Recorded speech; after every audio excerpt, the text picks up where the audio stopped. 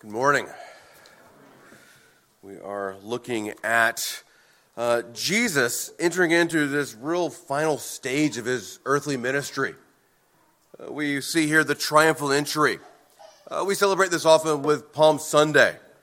This is the Sunday before Christ is going to die on the cross on Friday. We celebrate that with Good Friday, and then he'll be risen again the following Sunday, what we call the Lord's Day, while we meet here week by week. All the Gospels really focus in on the significance of this event. Here we see the Son of God. Years past, we saw especially Luke focus in on the virgin birth. It is the God who became man by entering the womb of Mary. He then began his ministry after the baptism from John the Baptist and the temptation. He's been teaching, leading, doing miracles. And here we get to this special moment where Luke 9:51 tells us he's turned his face to Jerusalem. Everything has been pinpointed and focused in on going to Jerusalem, the capital city. And it's not just the capital city where the throne is, it's the capital city where the temple is. Jerusalem is supposed to be a unique kind of city, a place where God's people come not only to be under his reign, but to worship him, to pray. This morning, we're going to see Jesus uniquely as a king. We're going to see his kingship in the parable. He's the good king. We're going to see in the triumphal entry, he's a praiseworthy king. And then finally, as he goes into the city, we will see him as the true king. He's the good king, the praiseworthy king, the true king. Let's look at the parable first. Jesus is the good king. Every gospel focuses a little differently on exactly what happens right before the triumphal entry. John has the raising of Lazarus to go ahead and show and foreshadow the resurrection that will come about. Mark ends with that blind healing that we know from as blind Bartimaeus. Here, Jesus seems to be giving a preemptive parable. And notice again, Luke tells us something very important about what is being said and why it's being said. Look at verse 11. As they heard these things, he proceeded to tell a parable because he was near to Jerusalem and because they supposed the kingdom of God was to appear immediately. We've seen this over and over again. One of the great confusions in the disciples is that they believe there's only one coming, that he is the Messiah, and he bring about this great kingdom immediately with great power. And the parable is helping show the disciples, no, there's going to be a delay. There's a call to faithfulness in the delay. And the kingdom you want to see, the kind of kingdom with great power, the kind of kingdom that removes all oppression, all other powers, especially sin, there's a delay. Jesus is correcting them in what they should expect. He's a good king because he makes sure they have the right expectations. The parable is about a nobleman. Notice there, verse 12. And he's going away into a far country. And the expectation is this nobleman, he's going to receive the kingdom on his return.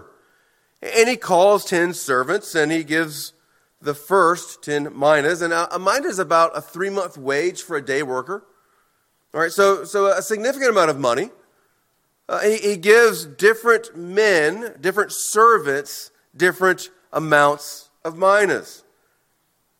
And notice the command is very important as we understand how this plays out. Verse 13, engage in business until I come.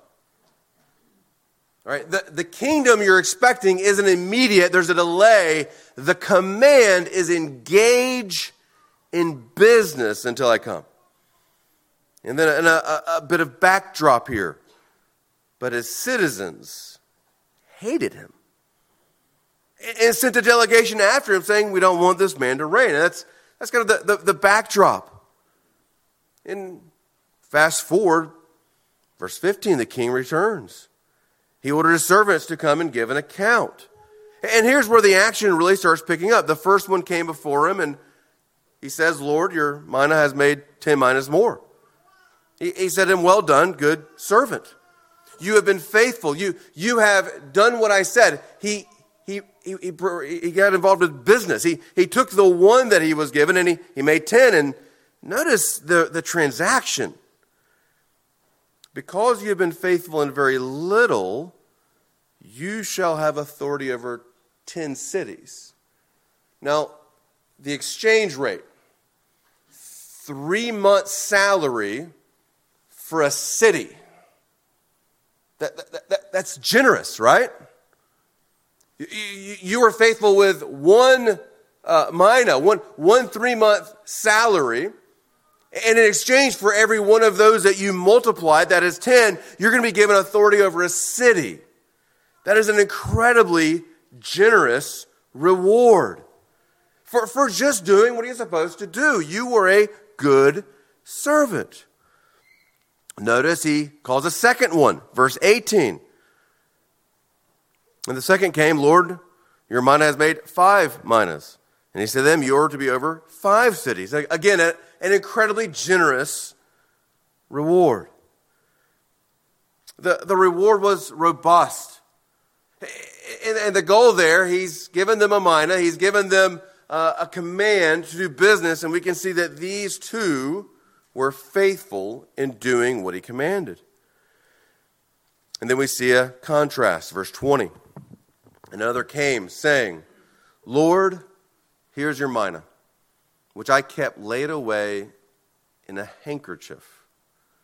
All right, I'm no businessman, but that seems to be the opposite of doing business.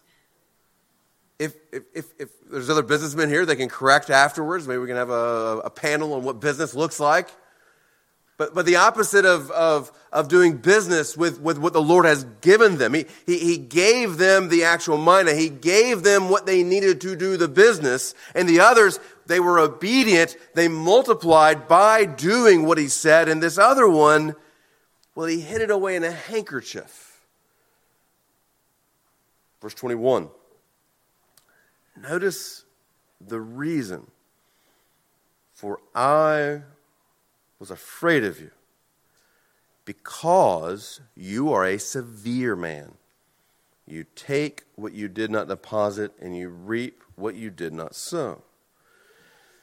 Now that's kind of confusing, right?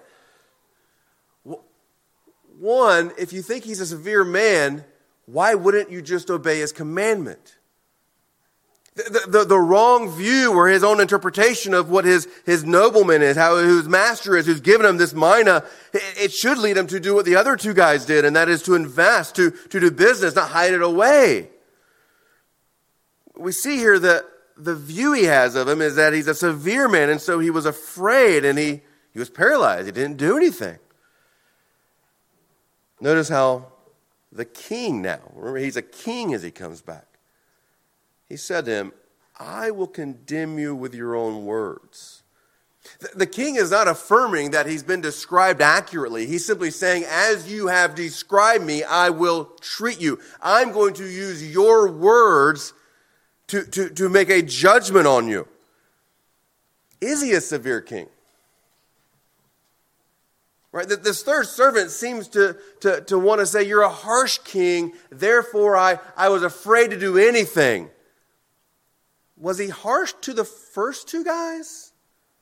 Or was he generous, kind? I don't believe this king is agreeing with the description. He's simply saying, since this is what you have said, I'm going to judge you with your own words. I condemn you with your own words, he says. You wicked servant. The good servants did what the king said. And now the wicked servant is wicked only because he refused. You knew that I was a severe man, taking what I did not deposit, reaping what I did not sow. Why then did you not put my money in the bank? And at my coming I might have collected with interest. He's making it clear. Why did you not at least follow along with what you believed of me? And he said to those who stood by, take the mina from him and give it to the one who has 10 minas. And they said to him, Lord, he has 10 minas. I tell you, to everyone who has more will be given, but from the one who has not, even what he has will be taken away. This king, he's kind. He's been clear. He's given them what they needed to actually do the business, the mina. He's given them the clear instruction. He's given them an expectation. But he's also just. He takes away from this wicked servant who was disobedient. And then he even takes what he refused to do business with, and he gave it to the faithful servant. Let's back out for a moment. Let's remember, he's telling the disciples this as he's about to enter into the last week of his earthly ministry here. The final step where he's going to enter triumphantly as a king. He's going to die triumphantly on the cross. He's going to rise triumphantly from the grave. He's telling them this parable to make sure they understand what's about to happen. It's not what you expect in terms of an immediate, powerful kingdom that's going to overthrow Rome. No, he's telling them what's about to happen is going to establish you to be faithful servants, to be about kingdom business. He's here warning them, do not think this is the end of this time. This is the end of the time of sin in the fallen world. No, it's going to change. A significant change takes place. He's going to initiate with the Lord's Supper the new covenant that we now get to enjoy. He's going to tell them later on, your new business, the primary work that you're supposed to be serving in faithfully is disciple making. That's kingdom business. The most basic job description for those who are going to follow Christ, be disciples of Christ, is to make disciples. A disciple is someone who denies themselves, carries their cross, and follows Christ. Someone who's denying themselves, carrying their cross, and following Christ is someone who is also making disciples. The real emphasis here is, are we going to be found faithful? When the king comes back, what is he going to find? Will he say, well done, good servant? Will he find us faithful? What we have to realize is his work is good. The work God has commissioned to us to do is good. There's a great responsibility that the church now has to continue on the kingdom work. We're supposed to be engaged in business, kingdom business, multiplying disciples. Will Christ find us obedient? There's a call to pray, share the gospel, open the Bible with others. Can I just give you the most simple way to understand what it means to be faithful in business? It's the most simple thing. Be present. Be present.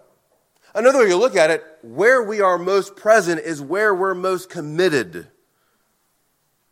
You cannot be about kingdom business if you're not present to be available.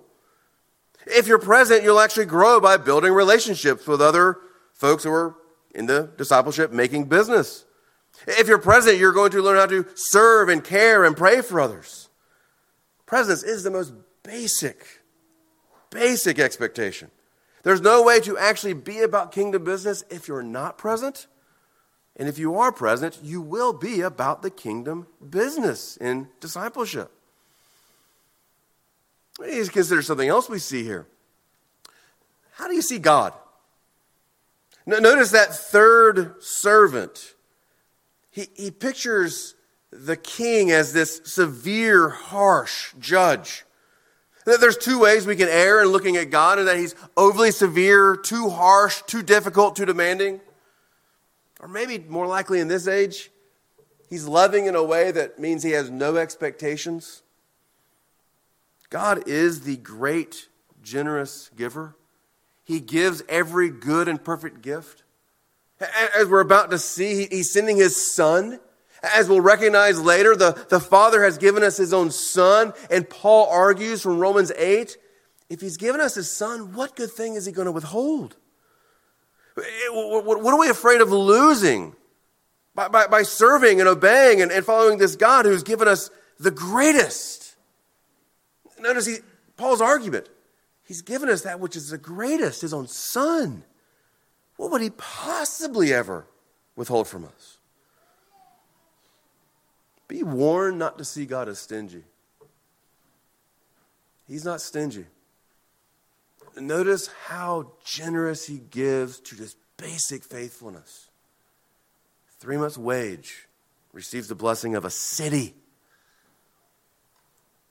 He's generous. He calls us to be faithful in that generosity. I want to make sure we understand something. He gives much. He expects much. He gives much. He expects much. We try to deny one of those, right? We want to complain with grumbling, without gratitude that he doesn't give enough. Or we like to pretend that he actually doesn't expect enough. No, these two things aren't contradictory. They're true of the good God. He's given us so much. His Word, His Son, His Spirit, His church. He expects much. We do get that low expectations aren't loving, right? To expect less of people is not loving. To expect less than what God would have them do is not loving. What we need to see here is the beauty of the promise of Christ as this parable plays out. He will come again as the King to bring in triumph, to bring the end of sin and Satan and death finally. And then there will be an accounting for how we've been faithful. He's a good king. And notice there's one last group we need to look at, verse 27. But as for those enemies of mine, who did not want me to reign over them, bring them here and slaughter them before me. Here the king would be just. Those who are opposed to him and his right reign. He's a righteous king. He's not going to allow the tyranny within his kingdom. And here, if we were to play this out, I believe here Jesus will be coming. And those who have rejected him, those who refused him, those who have continued on in rebellion, they would suffer condemnation. We can look at the doctrine of hell. The eternal suffering of God's wrath because you've rejected his Son. Now notice what's happening. God has sent his own Son so we can be forgiven. God has sent his own Son so we can have eternal life. God has sent his own Son so we can believe in him. If we refuse him, if we continue to treat him and act as if we're enemies, if we continue to be enemies, rejecting him, eternal suffering and condemnation is what he gives. The invitation today is believe in him, though.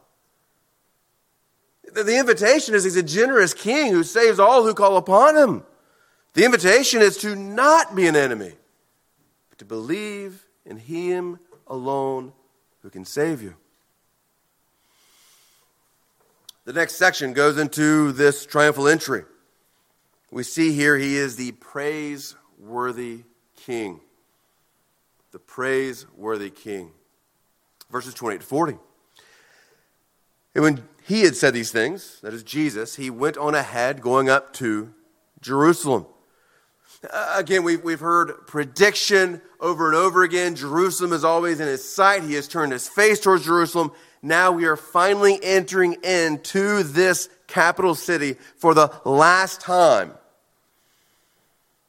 When he drew near to Bethpage and Bethany at the mount that is called Olivet, he sent two of his disciples, saying, "Go into the village in front of you. Where on entering you will find a colt tied on which no one has ever yet sat. Untie it and bring it here. If anyone asks you why you are untying it, you shall say this, the Lord has need of it." So those who were sent away and found it just as he had told them. And as they were untying the colt, its owner said to them, "Why are you untying the colt?" And they said, "The Lord has need of it." And they brought it to Jesus. Throwing their cloaks on the colt, they sat Jesus on it. Well, as Paul's there, notice how it's repetitive. It's what Jesus said would happen, and then it records what happened. We need to just make sure we reflect here on the importance whenever something's repeated like this. Jesus is making it clear he's going into this capital city, and how he enters in is so important. Again, this is Palm Sunday. He's coming in on a colt, on a donkey. He's already predicted, if you weren't with us, you can look back to Luke 18:31-33. He just told the disciples, I'm going to go into Jerusalem. They're going to flog me, spit upon me, mock me, kill me.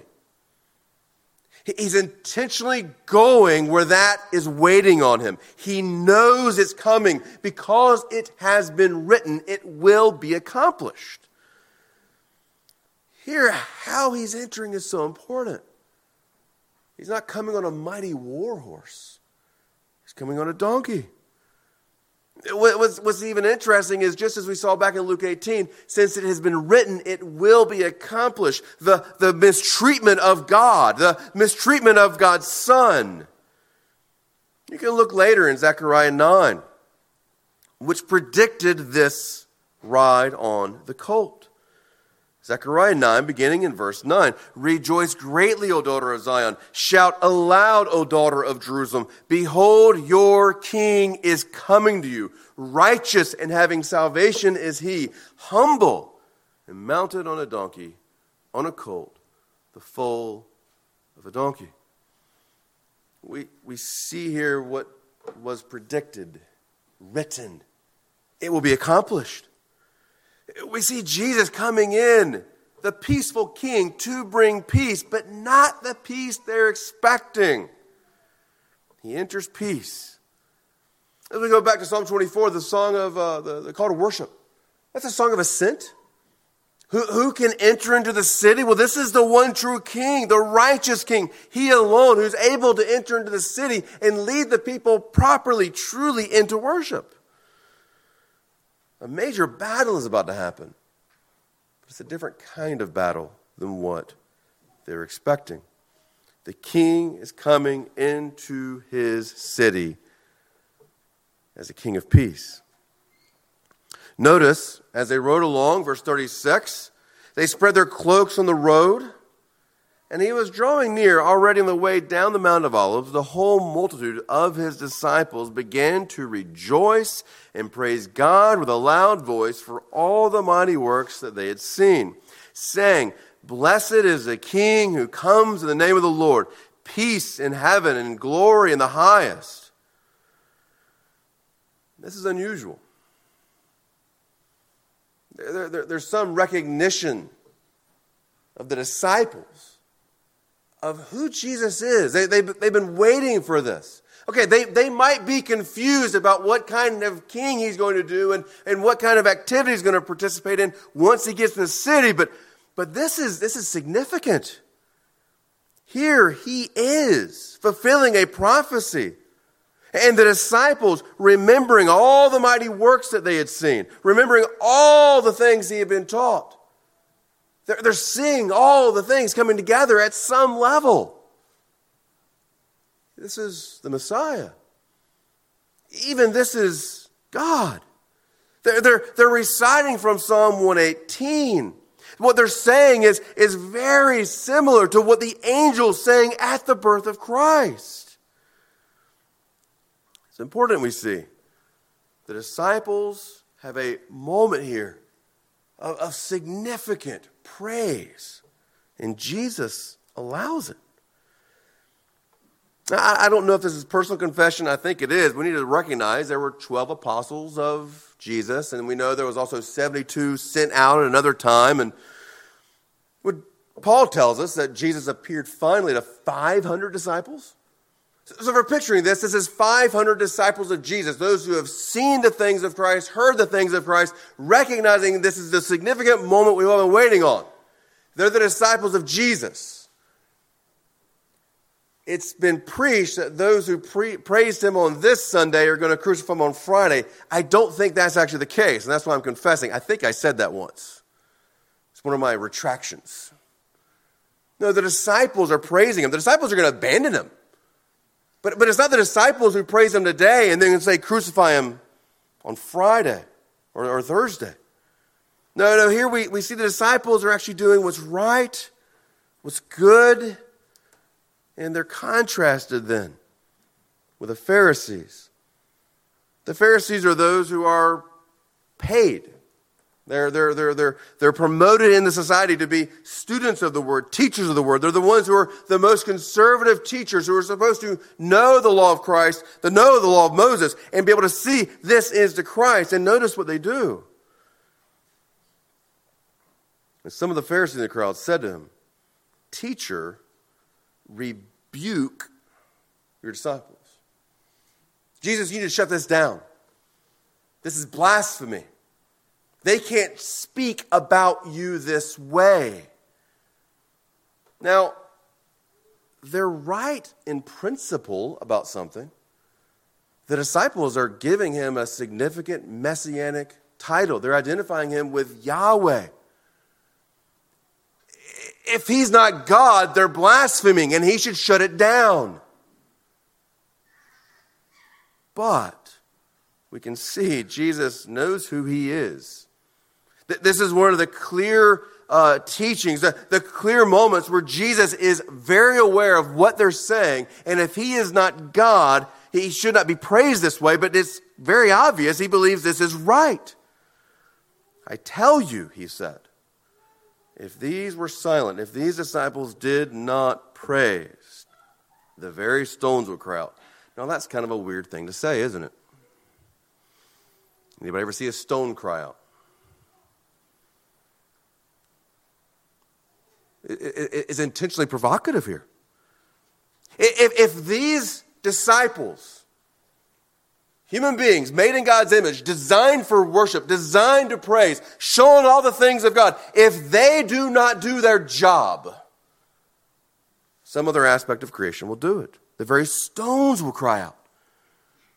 You know what's interesting about that is on the cross, it does appear they had to cry out. There was an earthquake. I don't know if that's earth revolting against us, crucifying our God, or grieving the death of their Creator.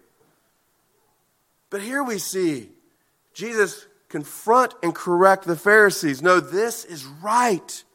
He is the Messiah. He is Yahweh. And there is an intentional need. There is a necessity that he be praised. Friend, this is what you were designed for. This is what you're designed for. To praise your Creator. This is what Jesus came back for. To lead you in praise. We are designed to praise. And this is the hard reality we have a difficult time understanding. We're always worshiping. Because that's what you were designed to do. We're always worshiping. And here Jesus is coming to recorrect, to redirect, to put our worship in its right place. It's right to worship him. He's going back into the center of the city. He's going back and he's going to be going into the temple to reorder worship, to reestablish worship, to bring us back to our purpose. That is to praise him. This is what we were created for. This is what we've been redeemed for. Final section. We see three little pieces that we see Jesus as the true king. The true king. First, we see him as the compassionate king. After being praised, verse 41, when he drew near and saw the city, that is Jerusalem. You can imagine he's come upon the city. He's in view. He's a king who loves his city. He's a king who loves his people. He wept. He wept over his city. We know of another place in Lazarus, seeing the people grieve over the death of Lazarus. He wept. He weeps with his people. He weeps for his people. It's interesting. We never see any record of Jesus laughing. That doesn't mean he didn't laugh. But it's very intentional. We see this aspect of weeping, a grieving. He's come to his city. The king has come back into his city, the chosen capital, the center of worship, the center of the throne. It's a unique place. He mourns. He grieves. This is almost what you'd expect if you were a king and you were away to battle and you come back and you see that while you were away, your whole city walls were destroyed and all the buildings destroyed and the people are dead. The kind of grief as if the city had been ruined, but the city walls are up. It's a thriving metropolis, but spiritually dead. The king sees the people as they are, and he weeps. Folks, tears from God because of the open rebellion against him. Let's go back and ask, is he a generous God? Is he a severe God? Here, he's not quick to judgment. He will be just in his judgment, but we notice here just the compassion, the tears of God. What an amazing moment just to reflect upon the compassion he has for his people, the desire he has for their good, the desire he has for their repentance. He's come to a city. He knew what he was going to get. He knew what to expect. He knew that they were going to mistreat him, and yet still, he pauses. And we have a moment to see the king weep because of sin. Verse 42 explains why he's weeping. Would that you, Jerusalem, speaking of the people who make up that city, would that you, even you, had known on this day the things that make for peace? Well, would that you, Jerusalem, would have understood and recognized all the things that have been said, that were promised, that were all coming to fulfillment? Well, would that you would know what's actually in your midst? The king has come in peace. Jesus, back in Luke 10, has this aspect of hidden truth. In Luke 10, Jesus thanks the Father for hiding the truths of the gospel from the wise, from the powerful rulers. In Luke 13:35, he laments that Jerusalem was always mistreating and killing the prophets, and that he would long to gather them, but no, they continue to refuse. Here, would that you, even you, my city, had known this day the things that make for peace. But now they are hidden from your eyes. Now they're hidden. This is an incredible judgment. We just saw in Luke 18:34, if you're with us, Jesus said, I'm going to go to Jerusalem, I'm going to be mistreated, I'm going to be mocked, beaten, flogged, killed. And then Luke tells us they did not understand it, that is the disciples, because it was hidden from them. The God who was speaking was hiding it. Only it was a temporary hiding. It was a temporary moment. It was just going to be a few weeks until Jesus is going to open their eyes. On the road to Emmaus, Luke 24:31, Jesus is teaching so that the eyes are opened. God is a making known God. Here, this is a different kind of hiding. It's a judgment. Because you have resisted and rejected and resisted and rejected. If only you'd have known what you've been told. Again, they've been told everything they need to know to see who Jesus is. The disciples see it. The Pharisees don't see it. The city will not see it. Now it will be hidden from your eyes. Grace removed. That's terrifying. This is the equivalent of what I believe Paul says in Romans 1. He handed them over to their sin. There is a way in which we see God constantly holding his arms out all day long, like Romans 10 says this. But he says he holds his arms out all day long to invite a stiff-necked, obstinate people. And we also see here that there's a judgment, that there are times when God has just given his people over to their sin. There's a time in which he will just say, no, I'm going to hide these things now so that you will not see.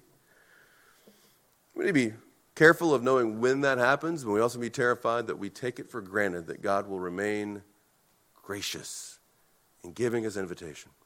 That's what we read Psalm 95. Today, if you hear his voice, do not harden your hearts. Believe in him. If you're not a believer this morning, if you're one of the children who've heard this over and over again, do not think I have some other time I'm going to wait for. No, there's a terrifying aspect of presuming upon the grace of God. Oh, he's so gracious. He's so generous. But we also see he's just. Do not presume upon the grace of God. Notice what he says next. For the days will come upon you when your enemies will set up a barricade around you and surround you and hem you in on every side and tear you down to the ground, you and your children within you. And they will not leave one stone upon another in you because you did not know the time of your visitation. Because you have not known this time, because you are now under the judgment, because you have refused the king to receive him, because you're actually going to put him to death.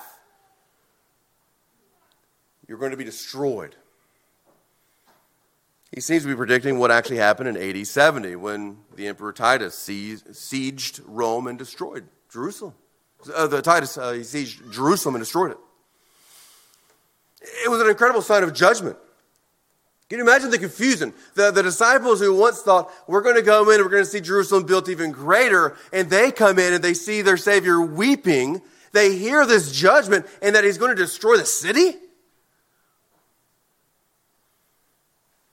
Problem with the city, their faith was misplaced. They did not believe in the God and his promises. They presumed upon that they were a chosen people who had received circumcision. They wanted a wrong kind of God.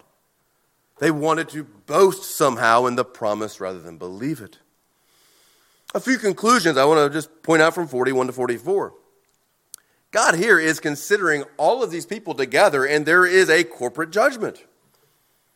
God will hold each of us accountable for our individual sins, but there's a way in which he judges a people together. He condemns the entire city for their rebellion. We need to ask, in what ways are we involved with others that are promoting ungodliness? What ways, as we as a corporate body, would we be found as a church? Something else we need to consider here. He makes it very clear. He's given them much.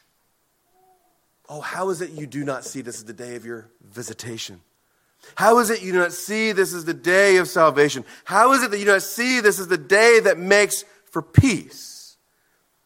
They've had all the truths of God. This is the benefit of being an Israelite. They have the Old Testament. They have all the things that were telling them this is what's going to happen, and here it's happening. He's given them much.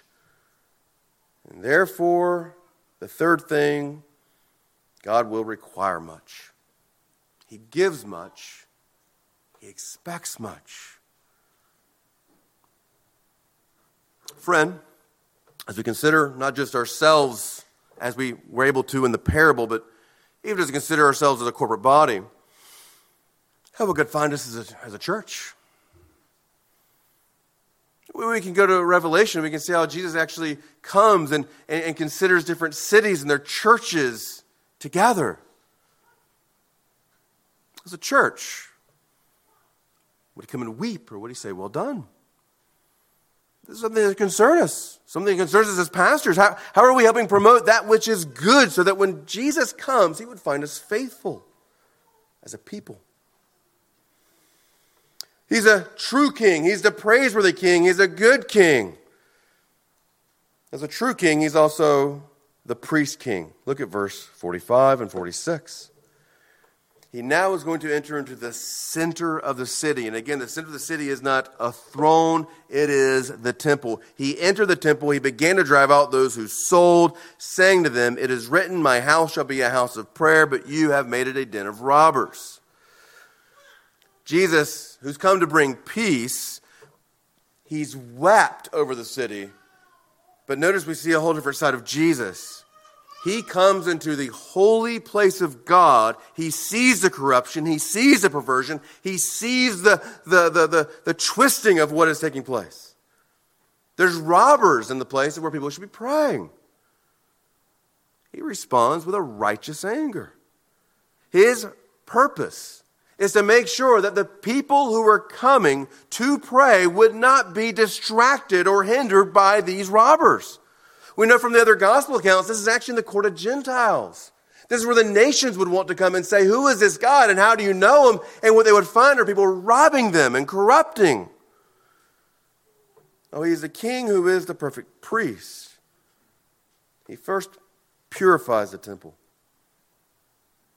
Main work of the priest: keep and work.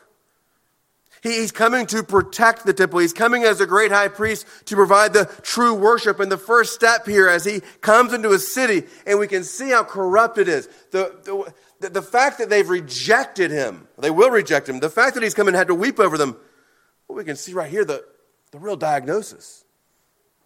At the heart of the city is corruption. At the heart of their worship is theft, perversion. Friends, again, Jesus has a zeal for the temple because he's a zeal for the glory of God. The Son has come to glorify the Father. The Son has come to be glorified. We see this slight picture, this momentary, this small picture, what we know more from the book of Hebrews. Jesus is a great high priest. He will not make a sacrifice in this temple because this temple is not the true temple. This temple is simply a picture of what the temple is. No, he's the great high priest who's going to go into the Holy of Holies and make the once-for-all sacrifice so that we now can be priests. The purpose of his mission is to bring us back into this nearness. Meditate about the book of Hebrews over and over again. Enter boldly. Draw near. Christ has purified the temple. Christ is bringing us into the true Holy of Holies so that we can actually be present with God. If we were to ask what this looks like today, we have a book stall. I don't think we're robbing anybody. They're discounted, just to make sure. If you want a good book, we have them discounted in the hallway. What would it look like today if Christ were to come into the place that he now calls the temple, and that is not a building? The temple are the people gathered. We're a holy nation because we are all indwelt by the Holy Spirit and we come together to be built up together. The mission of Christ is to seek and save sinners, and the mission of Christ is to make those sinners now participate in the kingdom. What would Jesus find? What would it look like for him to come in and say, this is where holiness isn't found? I think it's helpful for us as we consider the Lord's Supper before us. If you go to 1 Corinthians 11, I think you see maybe a picture of what could be wrong there. Remember the correction Paul makes is that some are coming in early to eat the best food and therefore depriving the rest of the church of food. We see maybe a picture of robbery. We see a picture of selfishness and partiality. I don't think we have that problem. I don't think we have food snobbery or robbery, but do we withhold love from one another? Do we withhold forgiveness from one another? Do we withhold compassion? The whole picture of what we are about to partake in the Lord's Supper is to remind us that we have all been purchased by the same blood. We have all been saved by the same Savior. We all now have the same access, and we all have the same expectation and command to forgive as we've been forgiven. I wrestle with ways in which these robbers would be cast out because they're so perverting the temple. The question is, are there ways in which we're being glory thieves by withholding the things that God has given us? The last thing we see here in verse 47, we'll look at it even more next week as it is expounded. The true king is a compassionate king. The true king is a priest king. And finally, the true king is also the prophet. The three offices of Christ: prophet, priest, king, all connected here in these verses.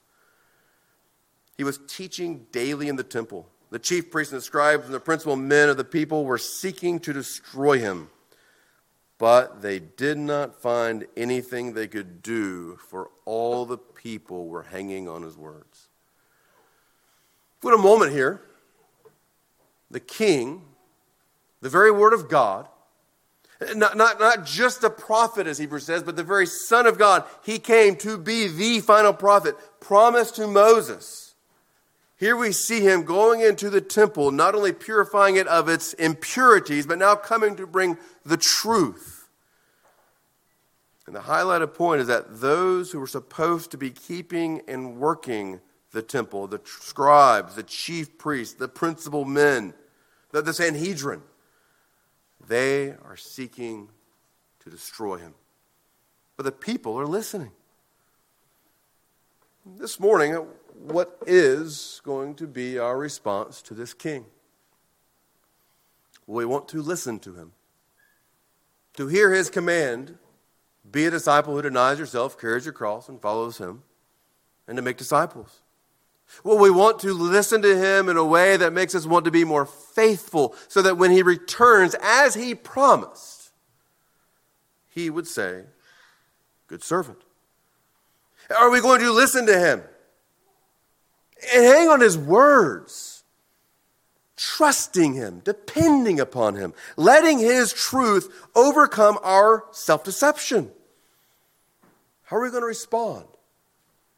We're going to praise him, because that is what is necessary. Will we hang upon his words, trust him, and be a people of prayer? Will you pray with me? Father, we thank you, Lord, for your word. We thank you that you have given us such clear truths. We thank you that you are the generous God who gives all we need, more than we could ever ask for even. And Lord, we thank you that you've given us such clear expectations. Well, we thank you we can see you as the God who gives much and expects much. Lord, help us now to reflect upon our own sin that's withheld from you, what you expect. Help us, Lord, to know that we can be forgiven as we confess these sins to Christ. Help us, Lord, to know that even your Spirit indwells us so that we will be a faithful people. Lord, I pray we would know how to rejoice and be grateful for all you've given us, and to be faithful in all you've commanded of us. Help us, Lord, to rejoice in Jesus, our King, and to live under his good reign. In Jesus' name we pray. Amen. Let us stand together and sing our song of response, "Come Thou Fount."